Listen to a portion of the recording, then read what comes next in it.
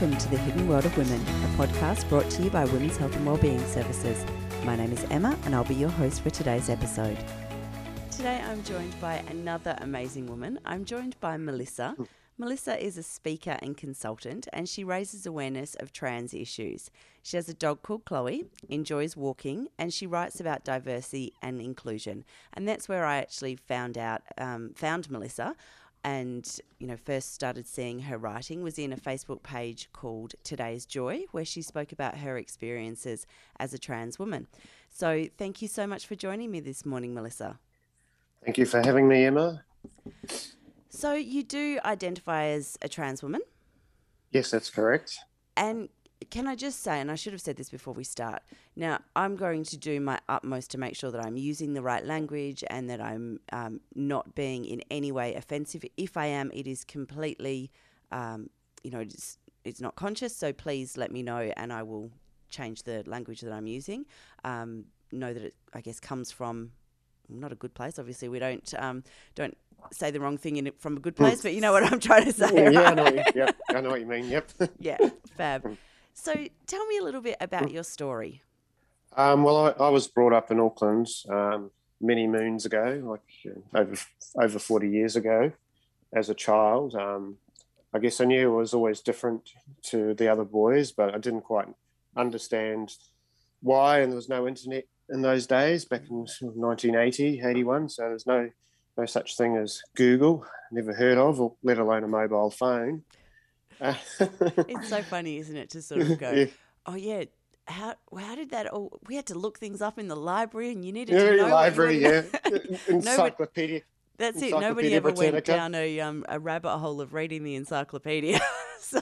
We had the encyclopedias at home, yep. I remember looking at those, yes, as a teenager, yep. So I think the first computer we had at home was an Atari computer. Yeah. So. Back in a late last century, as my children love to say. Late last century, yeah, that's right. It's like Apple computers, I think they were the first ones they had at high school. Yeah. Anyway, sorry, I've taken us on a tangent already. No, that's all right. I didn't really want to play with... I prefer playing with my girl cousins and the girls instead, but obviously at intermediate school, primary school, I only had like one male friend there.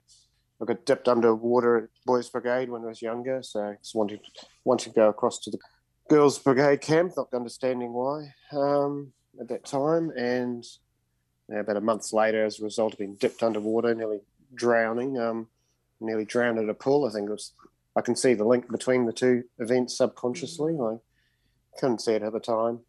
But I know as a teenager, didn't really get on with everyone. I was always shy, awkward child, and I did cross-dress a bit as a teenager, tried to bury it, did normal things, talking to some other older trans. And you try and bury it when you're younger, not understanding it, what's going on necessarily, but sort of having half of an inkling knowing that you're not born in the right body or your gender identity is different. So from there, obviously, as a young adult, I just did the normal things. Played sport, night clubbing, tried to bury who I was, but it never really went away, and it resurfaced when I went away one weekend, went to Waiheke Island and sort of, found myself dressing again. And not long after that, a year or two later, I went and lived in Melbourne and I started exploring it more and felt it more comfortable to do that in Melbourne rather than Auckland back in late 90s, when obviously probably not even heard of transgender or very rare that anyone would know what it meant. So I lived part-time for a very long time, just going out dressed in my spare time, and was trying to maintain two identities for a very long time. So obviously still had to work, etc. I guess the tipping point for me to go and live full-time was seeing my dad die in hospital. So like a year later, I started the transition process and told work and went from there, I guess. And I guess raising awareness was probably through my own experiences, or good or bad, of wanting to make it easier for trans people during that time and afterwards. So going back, you mentioned that you had been not born in the right body. And it's really tricky, I guess, but when did you start feeling like that?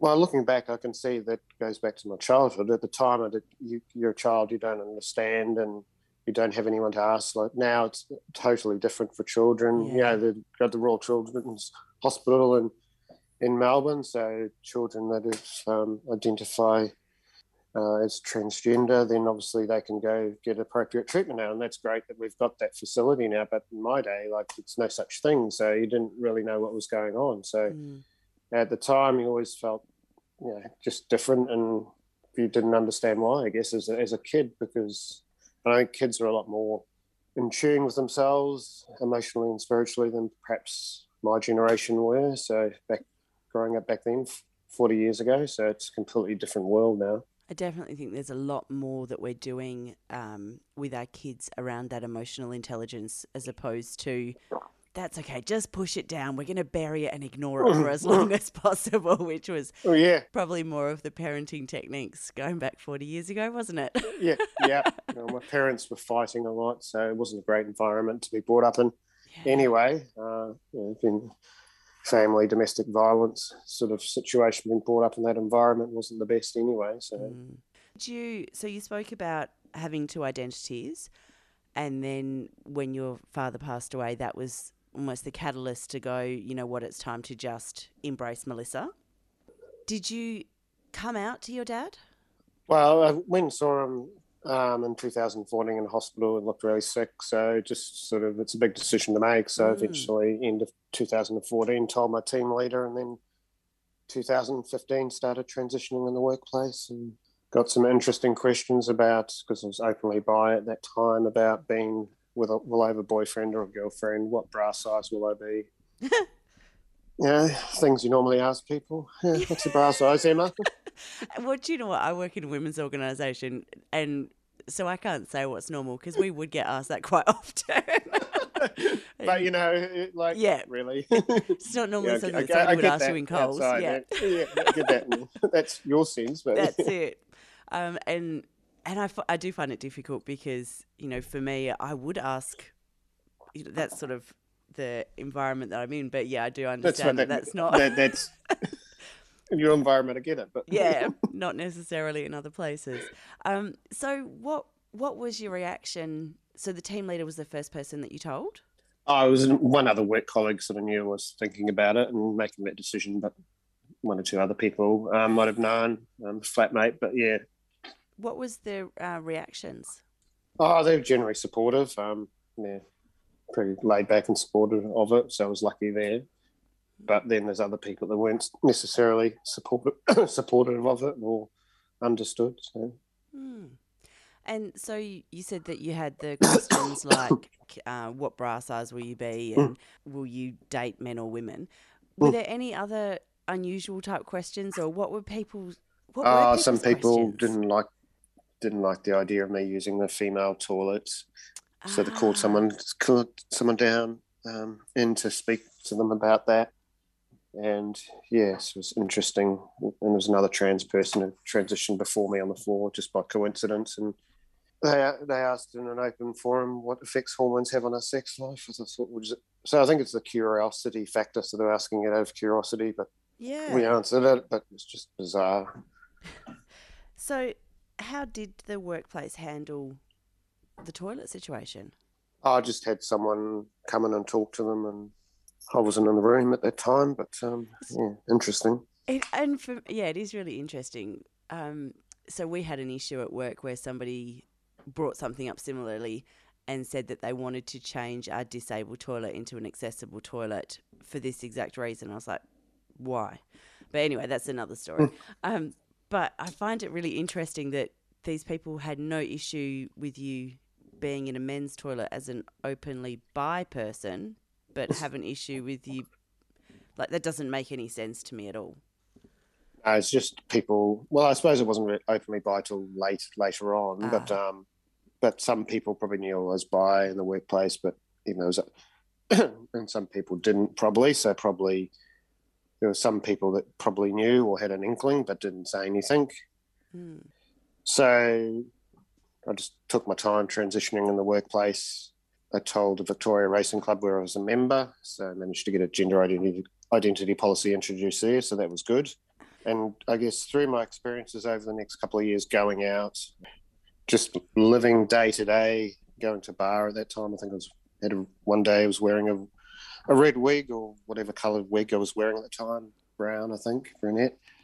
Going to a bar and just seeing all the passive-aggressive behaviour from people in society, because it was relatively new, even back in 16, 17, transgender people. So you see the sort of negative reaction and people feel totally uncomfortable. And being an empath, I could pick up on all that straight away. So you just see it in the workplace, in society.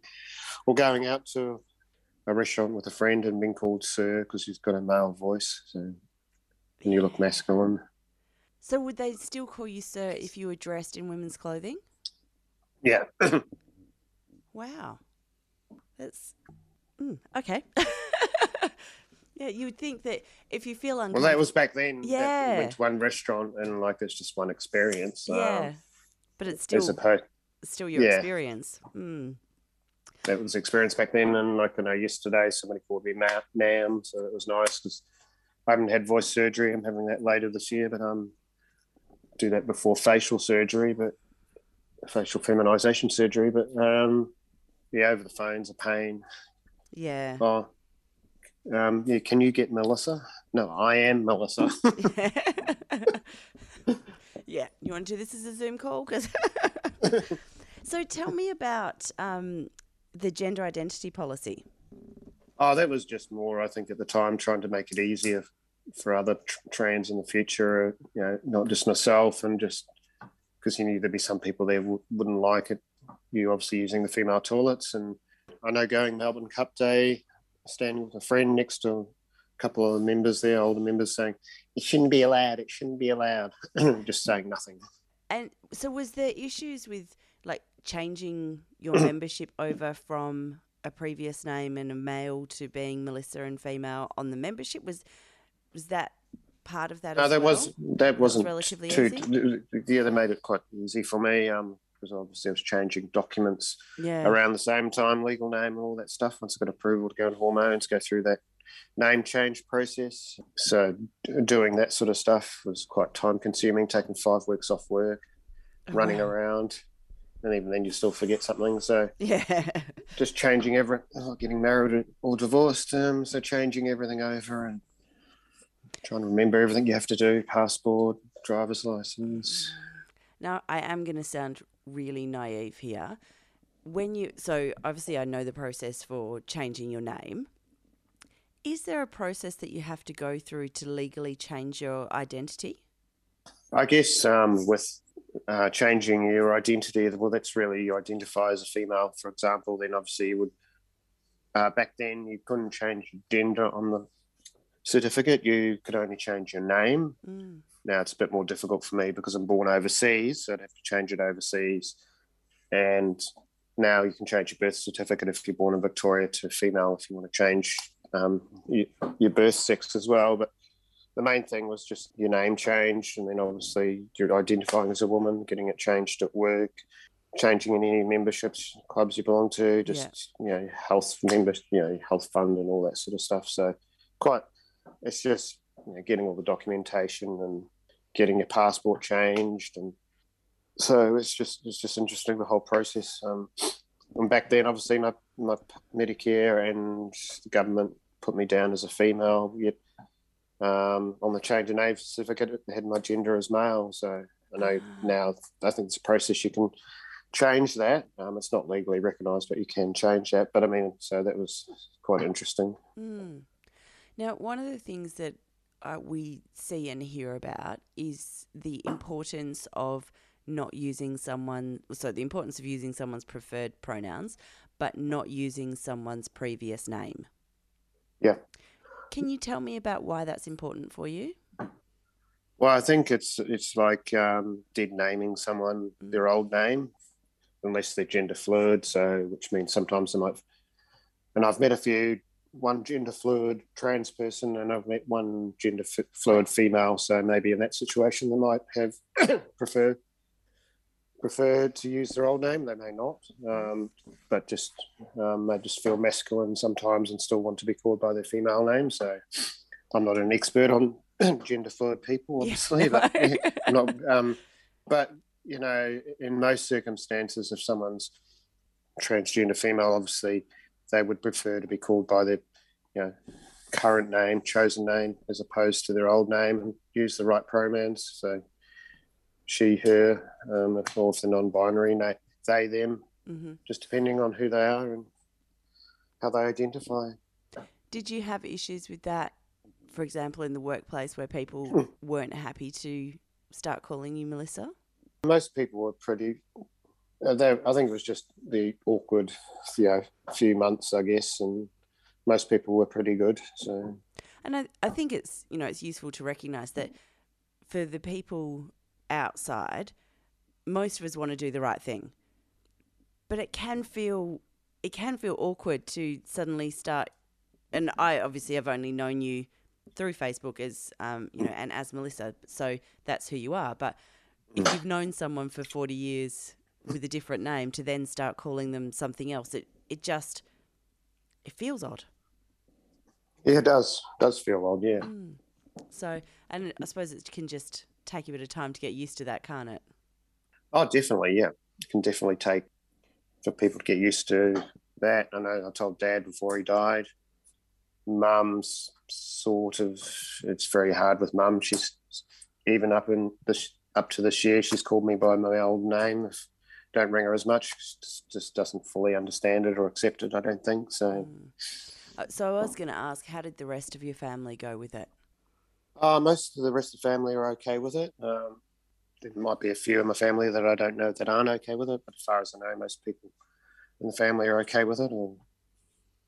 Did you get the, kind of like we see on the television shows of, yeah, we've always known that? No, not really. I think one person did say to me, I always knew there was something odd about you, Something odd about you? Yeah, I thought that's the most classic one I've had. Not a family member, but just someone I know. Someone that goes to the races as well, yeah. Yeah, oh, far out. So tell me, what does transitioning actually mean? Well, I guess you're moving from your old self that you identify into your real, authentic, true self. So, and what that looks like for each trans female is different to the next person, because I know some choose not to have any medically transition, just want to live as a female per se, if they were previously living as a male.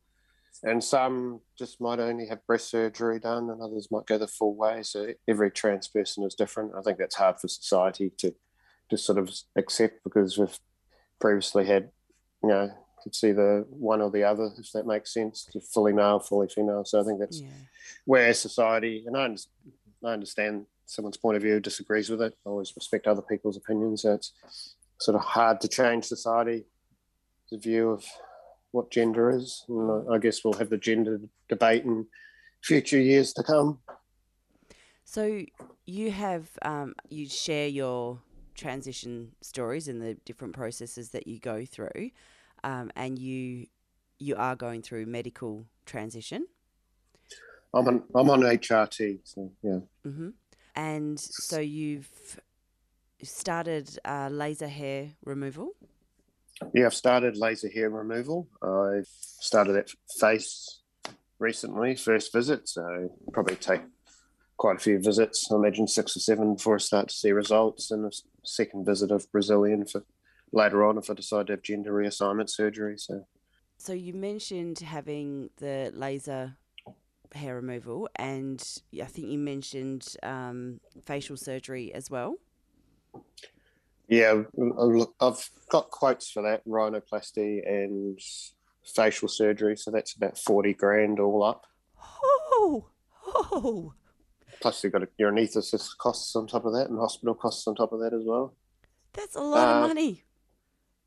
I know I took 19,400, I think it was, out of, well, that's how much the lump sum payment was gross, because it was tax. So I took $16,000 out of super to pay for my breast surgery. Oh my goodness! So how much? So you were at $40,000 for facial surgery, and that you haven't had yet, but that's on the list. And then so the breast surgery was $16,000 all up. Did you say? Well, it's around 16,000 thereabouts. 16. $56,000 for that, and then I mean, laser hair removal, that's not cheap either. No. Oh, it's not something that you just go, oh, you know what, I might just go down this. Like, that's a lot of commitment. There's already a lot of barriers to somebody transitioning. You know, you've got all of the societal pressures and the issues with having to come out and how that may feel. But then if you decide for gender reassignment surgery as well, you're going to be up well above $100,000. Yeah, that's probably not far off the mark. That's a lot of debt. Or if you take, so you sort of other things, you don't get your teeth fixed as quickly as you would like, and paying off a few credit card debts as well. So you're doing that, plus you've got to eat. Yeah, because you really do have to eat and pay rent or mortgage every, month, week, fortnight. So you've still got to pay, and you have to work to live. You got to take you got to take time off. You said you took 5 weeks off just to go through the processes of changing your name. And then I took 6 weeks off for breast surgery, or thereabouts. Yeah, I think it was 5 to 6 weeks. I'm trying to think now. Back, it would have been probably 6 weeks. That's 4 to 6 weeks. About 4 to 6 weeks. Some people may take only 4, some may take 6, but I think I took about 4 to 6 weeks off work. Yeah. How painful was that? It wasn't too bad. I had to lay on my back for 6 weeks. Okay, so there's part of that sounds amazing.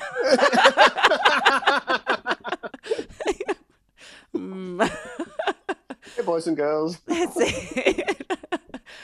So anything else, like, what are the other things that we wouldn't think about? I suppose, I've already touched on the fact that some don't medically transition. They just live as a female. I guess I've touched on that. Yeah. People don't realise the costs involved. And like we've just discussed, we're talking earlier on about comments you get on your Facebook pages about your teeth or about you look like a man, that sort of thing.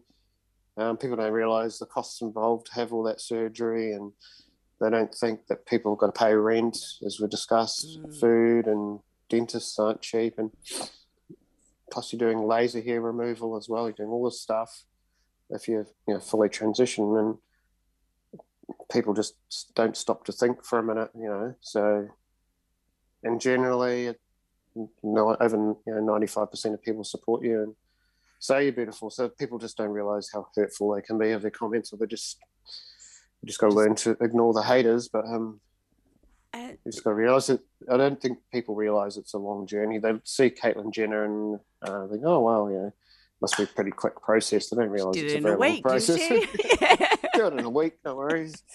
Yeah, they don't realise the process involved. So how long has it taken you so far?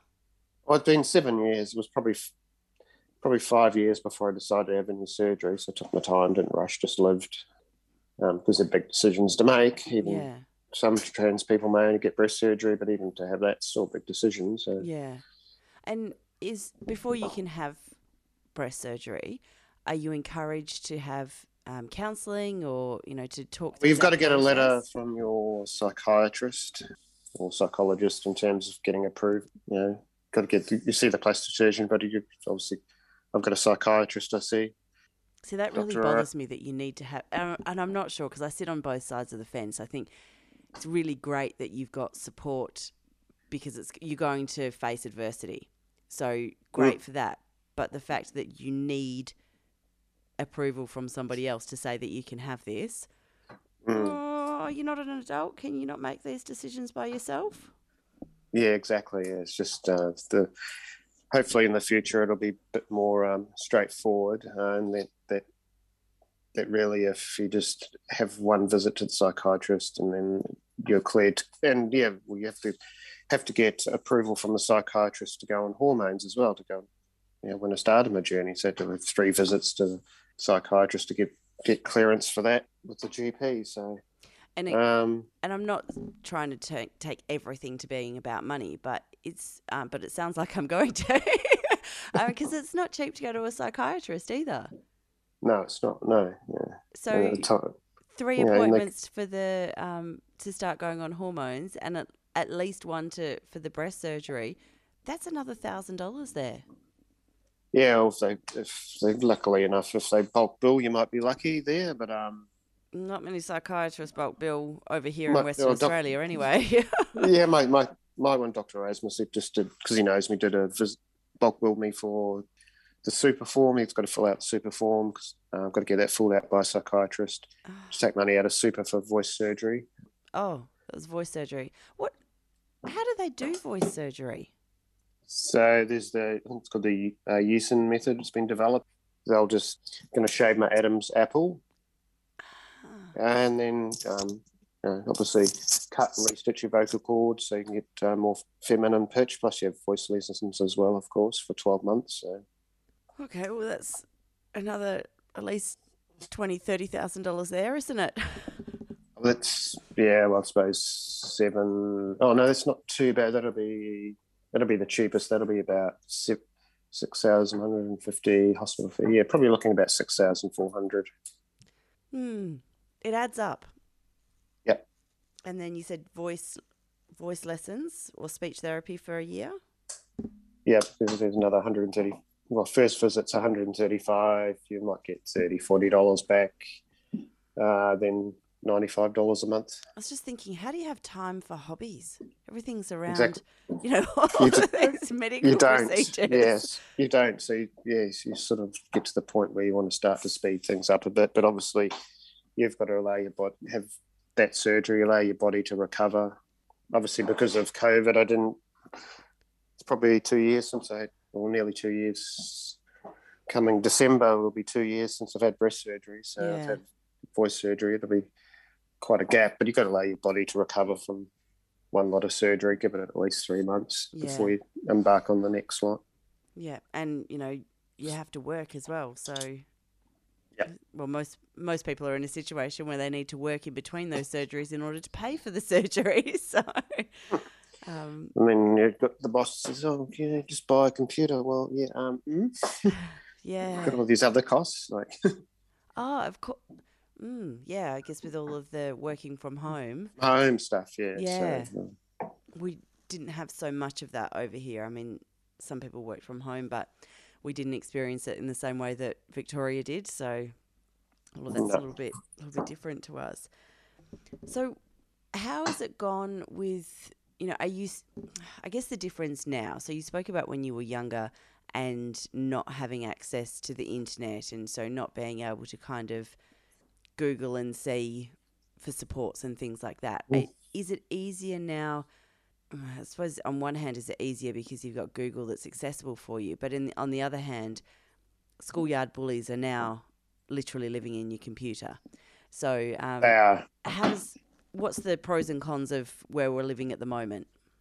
I guess the pros for the kids, if they find a right school, they'd be pretty supportive of trans kids and trans teenagers. Obviously, the cons with Facebook is that as teenagers, they might face discrimination as they become adults, and obviously get bullied online. So I'm a director of Just Social Owls, like an online human rights group. So we're trying to change that, but obviously change is slow, and must have updated the social media laws so someone can now get obviously sued if they take it too far and bully someone online. But it still doesn't stop people making those comments on Facebook, like the one I just read out to you earlier on before we started recording. So I think for our kids things are different.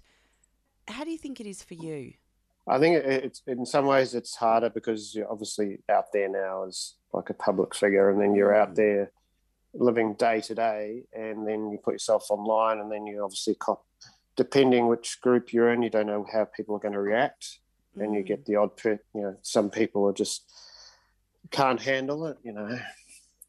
I don't, just because I haven't got a feminine enough looking face for people, then they just say, "Dude, you're a man," sort of comment. And well, I do have breasts, by the way. Yeah. So, do you? Do you know what? I know some men who have got a lovely pair of. Well, there we go. Yeah. But you know what I mean? And I suppose it's difficult because we're raising our kids, fingers crossed, we're raising our kids to be more enlightened and more open and those types of things. But people in our generation and older haven't had that.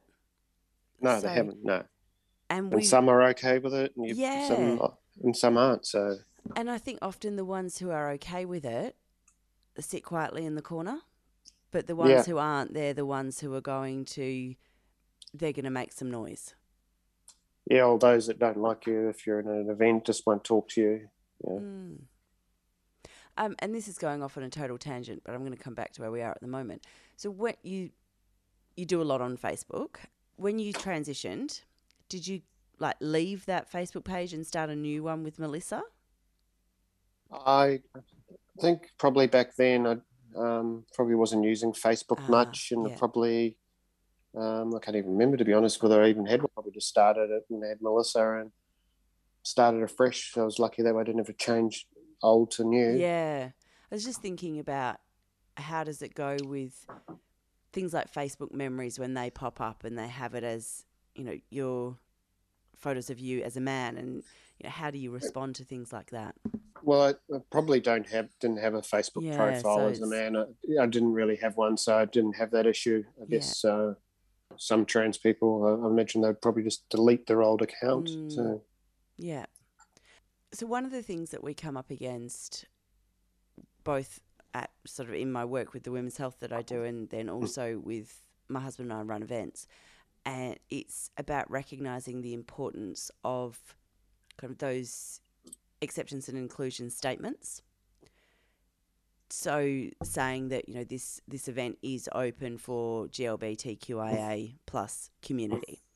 How important is that for you to know when you're walking into an event that you will be welcome?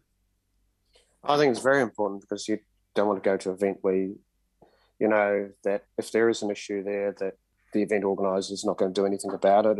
If they openly state before the event, well, that's LGBTIQA plus friendly, then that the event organizer's got an idea of it, or at least if you can contact them, and if they tell you whatever steps they'll take if someone does do anything inappropriate, then you'll feel more welcome that way, because God forbid if anyone said anything which was too controversial, overstepped the mark too much, then action would be taken. So, and more importantly, you want to go to an event where you feel welcome, where people are understanding and will talk to you. So if I'm going to an event, 90% of the time, I can, I look at the event and go, well, I know that I'm going to be welcome and I'm going to be accepted there. Is that your experience? Well, the reality is you just go to events like I did yesterday. You don't know who's going to talk to you. You don't know if you go up to someone whether they'll accept you or not. And it's just like lotto. You don't know what lotto numbers you're going to get. You can take your lotto numbers every week, same set of numbers, but you don't know what's going to come out of the machine. So you've just got to take it as it comes, and just go and talk to people if they talk to you, that do, or if they're just polite and don't really engage too much, then you just accept that as well. They just don't really want to be nothing to do with the fact you're trans. It just maybe, don't know. So you just got to take that attitude, I think. Does it make you more wary of going out or going places that you're unfamiliar with? I think it does to a point, and getting bullied in the street recently and bullied on the bus sort of reminded me of, why trans people, some young trans people don't want to come out, because it's just all the discrimination you probably face in the workplace as you get older. I can understand why some people don't want to come out. You spoke about getting bullied on the bus and bullied recently. Tell me about that. What happened? I was just getting verbally abused on the bus, because I was sitting there working on my iPad, so my legs just a bit wider than I normally do, so maybe it looked more masculine. Oh, you're a man. Look at the way you're sitting. And just, he was drunk. But I mean, and this little old lady thinks as quiet as a mouse, just told him off and swore at him and told him off. It was quite funny in a way. Awesome. Looking about it. Yeah. Another guy said, mind your own business as well. So, but it was a shock. I haven't had that for a long time. But is it still something that people are concerned? So, going back to the 80s and 90s, people who identified as GLBTQIA, they were more, I guess, more worried and more at risk that they may be verbally assaulted or physically assaulted. Is that still a risk in 2022? I think it's still a risk in terms of, I suppose it's been well publicised, the issues Danielle Laley has had. And I know, like, when I got bullied online, and then someone ringing me up all the time and speaking with the police about it, and they weren't exactly the best about it. And so somebody ringing you up? Yeah. In what way? It started off being stupid, like, oh, this is vague, blah, blah, blah. That sort of silly message. And then near the end, it got a bit crazy, like, hang yourself, go kill yourself, Melissa. You can't be a supermodel type of thing. So it was like I had to change my number because of that and take my number off my website. So, and like it just changes the way you think about things and do things after that experience. And trying to get rid of the bully or trying to stop them, very hard. And like, if you take out an intervention order against them, then it becomes tit for tat, and it's just a minefield, I think. That's insane that somebody would actually... Look, I don't understand people shouting negative comments in the street or things like that, but it's just not okay. Mm. In the moment, you're surrounded by friends, trying to be the big guy, then somebody makes a negative comment. You can almost see how that would happen, but for somebody to actually go out of their way and make repeated phone calls that are escalating in threat levels, what's the mentality that goes behind that? Like, I don't know. Trolls, you can never quite understand a troll. Like, that's. I think in one night I got 1, 2, 3, 4 calls one night, and then the following night 1, 2, 3, 6, 7, 20, 21, 22, 23 calls in one night. Voicemail messages, I just let it go to. It comes up as no caller ID, so just let it go to voicemail. So 23. That's that. There's no words. 23 calls in one night by people who are trolling and just have nothing better to do than to try and cause distress for somebody. Yeah, that's right. So first few calls, half an hour apart, and then I think there's calls after midnight there that have obviously just gone to voicemail. Yeah. And, I mean, you've obviously listened to some of them. Do you listen to all of them, or can you... I've listened to all of them. I've kept them for legal reasons, obviously, if they come back again, because I think they did try to contact me once through Instagram this year, and I just blocked them. But yeah. And that's difficult because you do have a business that is going out and speaking and raising awareness. So to have to remove your phone number, that's impacting your business as well. Yeah, and obviously you're only doing it on the side of your normal day job until you can build that up. It's difficult, I guess. You just have to have your email address there. And look, it's 2022. People don't want to use the phone anyway these days. So no, they don't. Maybe it's not that bad. I know, and I guess people can contact me through LinkedIn or through one of the speakers bureaus I'm signed up with. So it's just is what it is. Yeah. So now, I guess, more flippant type questions. How do you go with buying shoes? I'm not too bad, actually. You can see these Pride boots. They are very cool. Yeah, I got them from Williams. They're only $36, and then told them they were discontinuing them. So I went to Broadmeadows, and got another pair. So I got 2 pairs because they were discontinuing them. So I thought, they're good for speaking at an event during Pride Month, and keep 1 pair for wearing and 1 pair for speaking. Yeah. And for people who are listening, they're sort of knee-high Pride striped boots, and they're fabulous. So it hasn't been... What size feet do you have? 10. So it can be 10, occasionally 9.5, depending where they're made, but generally okay. I did wear my cheap block heels from Novo broke yesterday because I was dancing. I must have just caught them on the wrong angle. Yeah, right angle. It broke. Luckily, I always carry a pair of flats with me to the races, so I wore my flats home. Yeah. So So it's good that it's not too hard. I was just sort of going, if you've got big feet, that's going to be tricky to get to get shoes. You don't want to be going. Well, maybe you do Yeah, want it to be can be going for out in some Doc trans women. Martens. Yeah, that's right. It can be. Yeah, so oversized 10, 11. Yeah, It's hard. Yeah, that's it. And how do you go with stilettos? yeah. I'm not too bad in stilettos because obviously I used to go out to clubs. I think one bar where they had drag shows. I used to go there because it was safe. Yeah, Could dress there. I dressed as a girl there, and it was back early 2000s. It's a restaurant now. It was a safe environment, so I used to wear my heels when I went out there. So if I went out clubbing to the Peel or somewhere, I could sort of wear my heels, get used to it. yeah. There aren't many women who are over 40 who are still rocking stilettos. So it's one of the, well, look, from an outsider looking in, and I'm aware of all of the issues, well, not all of the issues, but I'm aware that there's a lot of issues that make this hard.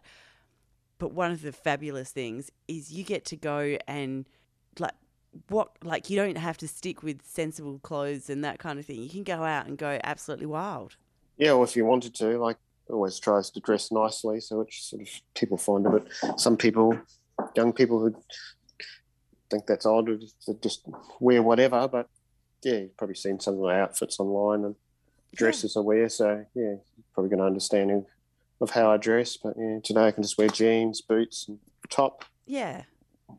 But what is it like as somebody who didn't grow up? Cool.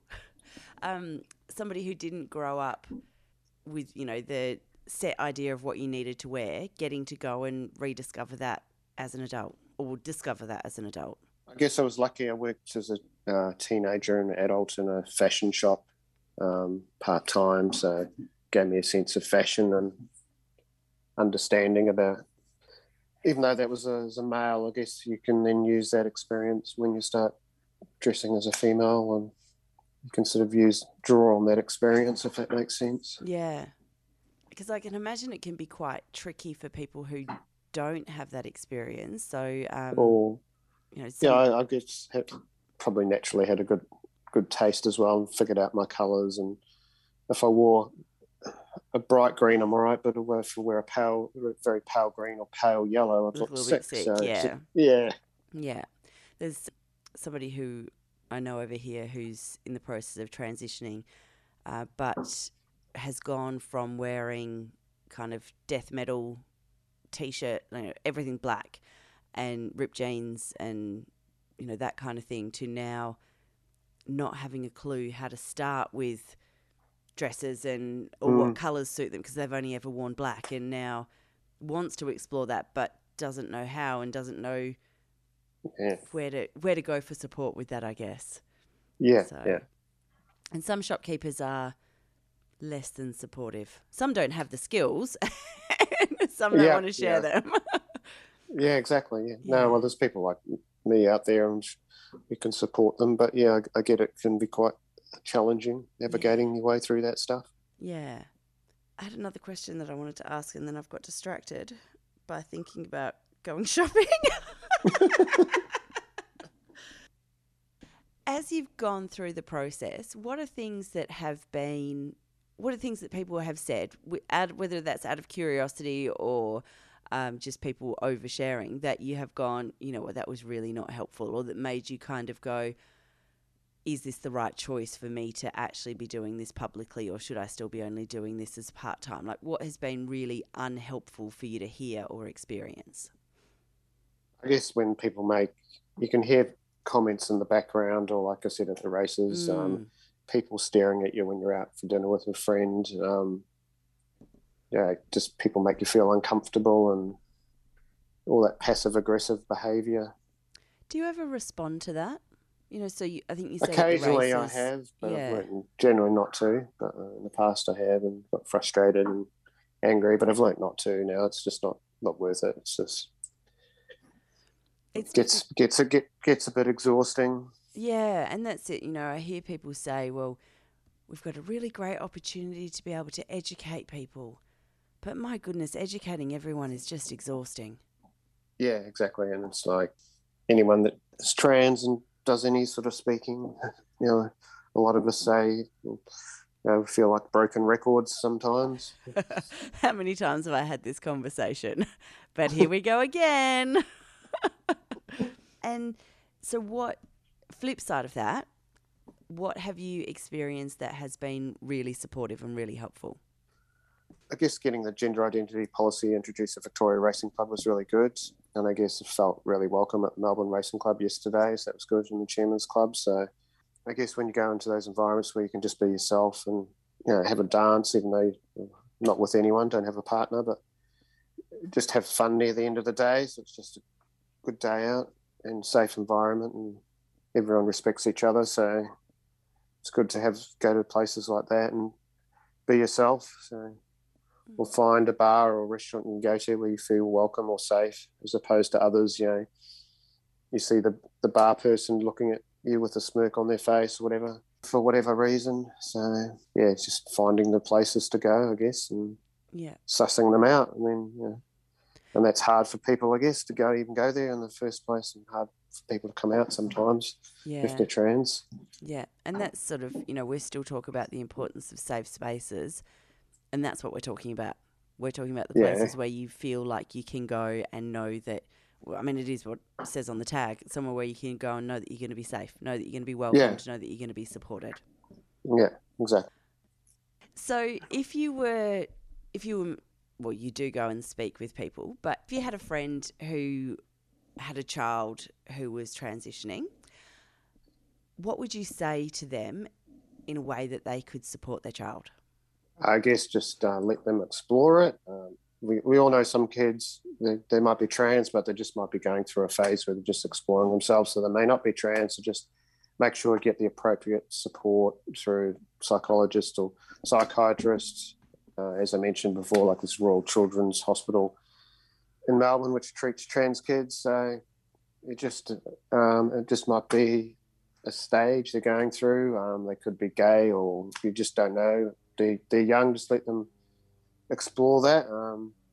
The kid will tell you anyway. So, and then just make sure you got the right, professional support. Just don't try and do it on your own. And there's support groups for trans kids as well. Mm. And there's been a massive issue over here with an organisation that was, and I'm just going to say again, it's 2022. And there was an organisation that was still offering conversion therapy. So, I'm kind of thinking that perhaps one of the things that we could do is not go to places like that. Yeah, it's been banned in Victoria. Well, I thought it had been banned here in Western Australia as well, but apparently they still pop up from time to time. So, and if, for someone like me or someone like, any of us really, if we have somebody who we work with who is coming out, transitioning, what can we do to be supportive? Just don't ask impersonal questions, just support them, just treat them as a person. Like if they're a good employee, good person, they're not going to change because they're transitioning. Just say, oh, how's it going? And if they want to share something with you, they will. If they don't, they don't. But don't ask prying questions. Yeah. You can say, oh, how's it going? Yeah, good, thanks. Don't ask, oh, so how was your breast surgery, love? You don't ask those sort of questions. So. It's so weird because I totally would. But you wouldn't think you go. Yeah, that's it. Maybe if I worked on a factory floor, I probably shouldn't. Probably shouldn't. No. Yeah, and if you're talking to somebody who they're the person who is transitioning, what advice would you have for them? Take it slowly. Don't rush the process. Make sure you've got plenty of support. If you haven't got a lot of support, your friends and families, there's always psychologists, counsellors out there that can support you, help you navigate your way through the journey. And I know for teenagers here, there's -18, there's Transgender Victoria as well. Mm-hmm. And Globe, there's more, I guess, a business networking group for the LGBTIQ plus A plus community. But obviously, if you're an adult, you could probably go to that group, and you probably through that find support as well. So there is support out there. You just got to reach out, and switchboard as well for people to ring up. And here in Western Australia, we've got WAC, which is, it used to be called the West Australian AIDS Council. So now it just goes by the acronym of WAC, and that has support services available as well. And I'll be popping those in the show notes. Now, the question that I was going to ask before, how has it been? Have you found dating has been different since you have gone through transitioning? Yeah, it has been dating. And then, like, I hadn't really been on many dates. A lot of the sites I find are terrible. Yeah, just feel like they should just rename it to a sex line, a lot of them, It's hard. I've been married for a very, very long time, and I sort of said that if I end up unmarried, then I'm staying single for life. Like, I don't know how on earth you navigate websites and, like, what happened to just meeting people? But I know that times have changed, Emma. So, and I know that you said that you haven't been on many dates. Do you think it will be easier because you're not having to, like, worry about part of your identity being hidden? Or is it harder because you now identify as a trans woman? In some ways, it's harder hiding. It's harder hiding it, I guess. But in some ways, it's easier because people will say, "Oh, he's a bit odd," but unfortunately, once you're out there as a trans woman. Like female to male, obviously, if you have all the surgery, then in some ways it might be a little bit easier. It's still not saying it's easy, but obviously you can't hide your boobs. So if you have breast surgery or going around dressing as a female, even if you don't have any surgery. So it's hard because you're on the train, on the bus, you're just going about your business, doing your shopping, and you don't know what reaction you're going to get from people. And it depends where you live, what part of town you live in, I guess, or where you live as well, how people are going to react. And then, so you've spoken a few times about the gender reassignment surgery. What are the pros and cons of that, do you think? Well, I guess you've got to be really sure about it. So, not like you can go back. So, and I suppose that's the thing with breast surgery, you can always have them removed, but you can't have a penis sewn back on. No. Yeah.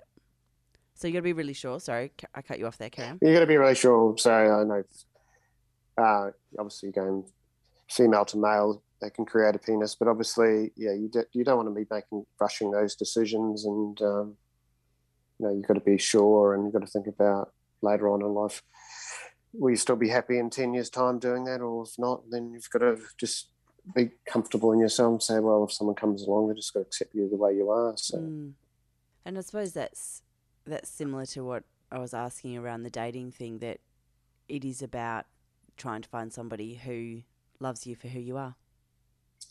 Yeah, that's it. And then if you're doing all this other stuff like I'm doing, you don't really have a lot of time to be on dating apps. So.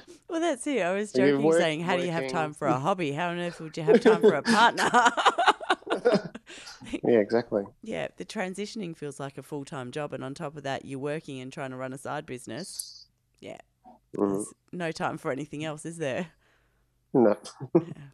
Throughout the process, what has been something that has stood out for you, that has made you feel like, I'm doing the right thing, this is who I am, this is who I'm supposed to be, this is me?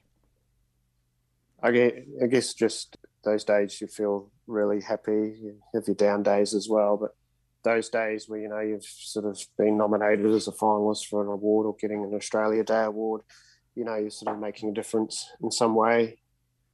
Being a finalist for a Gender Setter of the Year and the Women's Gender Leadership Awards, for example. Yeah.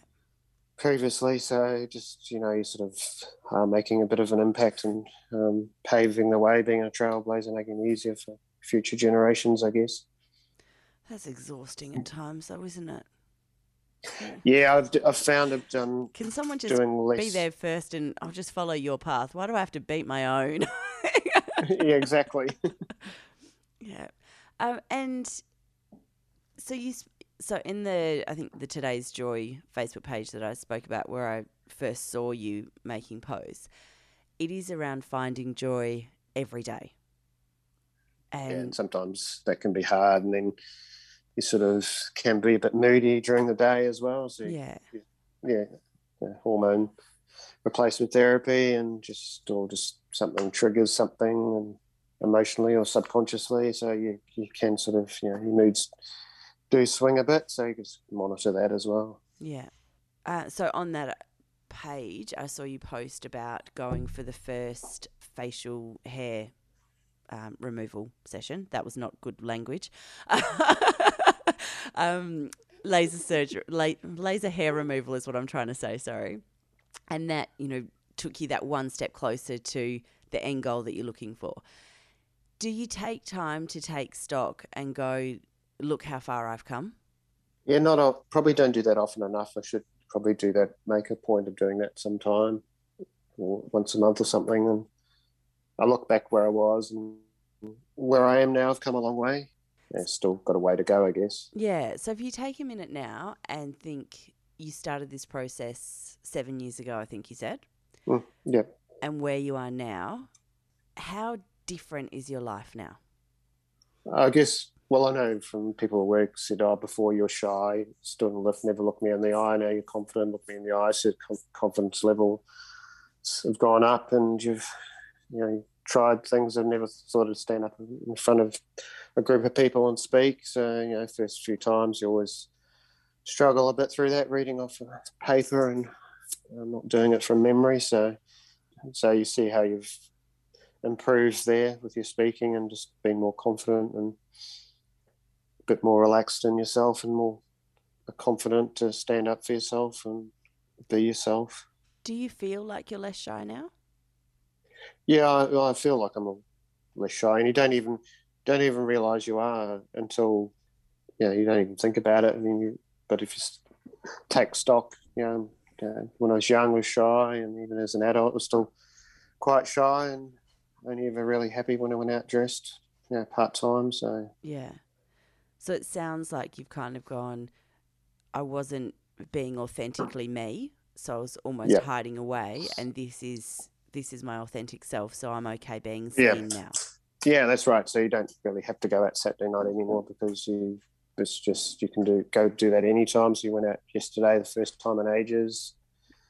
You get past the bullying, which sort of makes you feel a bit fearful of going out, but you've got to get past that eventually. So went out yesterday and come home, but you come home at night, obviously, or early evening. So before we wrap up, are there any final thoughts or anything else that you would like to share, or anything you want to end with?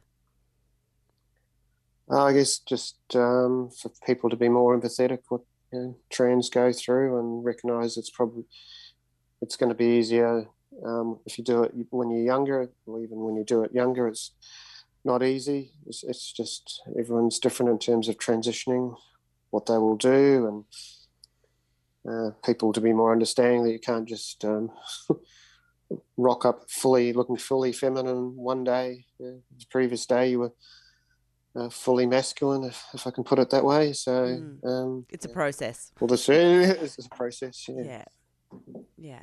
And I think one of the things you said before was around supporting kids, and that it may just be a phase.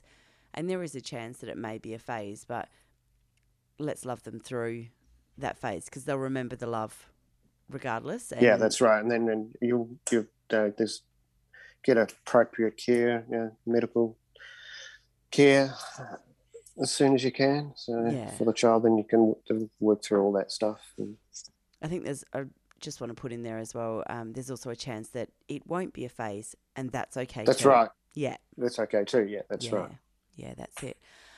So thank you so much for joining me today. I really appreciate it. And I know that this was a short notice interview, and sort of said, hey, would you be interested in doing it? How's the day after tomorrow? So I really appreciate your availability and chatting to me so early on a Sunday morning. And so what I'll do, I'll list the different places that people can find you. So, and that was one of the things that you mentioned. Can you just tell me again the name of your Facebook group that's got Supermodel in it? Alyssa Griffiths Transgender Supermodel Advice Page. So, and that's probably where some of those, like the comments that you spoke about the Vogue and those things. Yeah, that and the real that and the real Melissa Griffiths page, I suppose. Yeah. Like the normal Melissa Griffiths page, I don't really cop so much trolling, but yeah, those two I probably would, because I think they could have worldwide reach or could just, go out anywhere. So especially for promoter posts. So. Yeah. So I will include those in the show notes as well, and providing you're happy with that, obviously. And then, hopefully people who hear this can have a better understanding around some of the processes. I'm going to be honest. I didn't realise the extent of the surgical interventions that you would have to be looking at. So it never occurred to me that you would have facial surgery. I suppose I'd thought about the laser hair surgery, but I hadn't thought about vocal, having your vocal cords having to be surgically adapted or Adam's apple shape. You don't have to do that, but No. If you want to go down the full path of having all of that stuff, you can choose to do it. You can choose not to. Yeah, look, I guess I had the idea that people could choose to have some surgical interventions or choose to have no surgical interventions but still live as a woman. Yeah, that's right, yeah. But when I thought about surgical interventions, I thought about having a boob job and gender reassignment surgery. It hadn't occurred to me the extent of those surgical interventions. So that was really interesting for me to hear about and to consider. And I also hadn't considered the financial barriers. So I'd considered the social barriers and the the bullying and the potential dangers and the issues with acceptance and inclusion, but hadn't thought about how much time it meant having off work and the actual costs for it. When people are going, oh, it's just a phase. Well, if that is just a phase or just something that this person's doing for attention, they're mighty committed to just getting some attention, aren't they? Yeah, you've got to be pretty. Yeah, so it's So just having that, all the different surgeries and stuff, and obviously, as I said, you can't just do one after the other in a week, sort of thing. That's it. It's a heck of a process. And, off air, you also spoke about looking at getting teeth, dental work and Invisalign and those types of things as well that, the things that people look at regardless of gender, but still, how that impacts you looking more feminine. Yeah, that's right. It does. Yeah, and it does impact on your day, how you feel about yourself and your day-to-day life. So it's a lot of work on your inner self as well. Yeah, that's it. Inner self and outer self. So, so thank you very much for opening my eyes to some of these issues. And hopefully people listening, it will have given them a broader understanding of that as well. So I really appreciate your time this morning. Thank you. No, that's all right. And then obviously having voice lessons as well is another thing. So yeah, the list just goes on, doesn't it?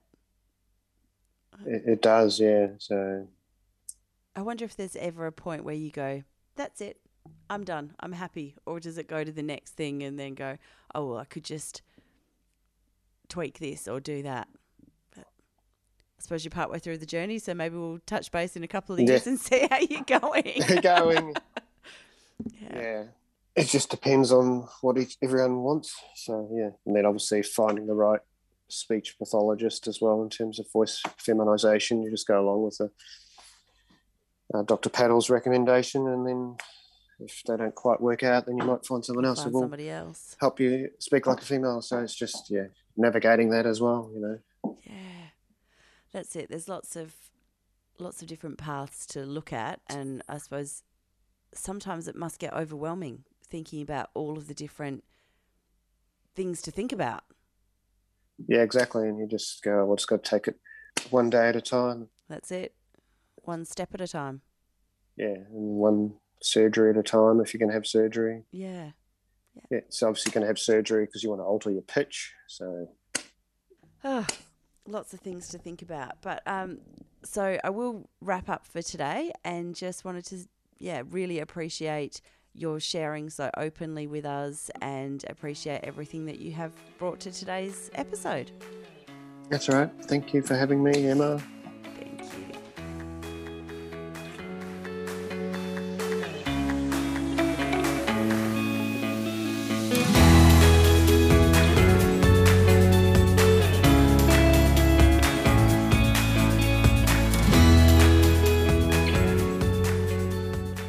Thank you for joining me for today's episode of A Hidden World of Women, a podcast brought to you by Women's Health and Wellbeing Services. For more information on the services we offer, head to whws.org.au or Women's Health and Wellbeing Services on YouTube and social media. Looking forward to the next episode where we uncover the hidden world of women.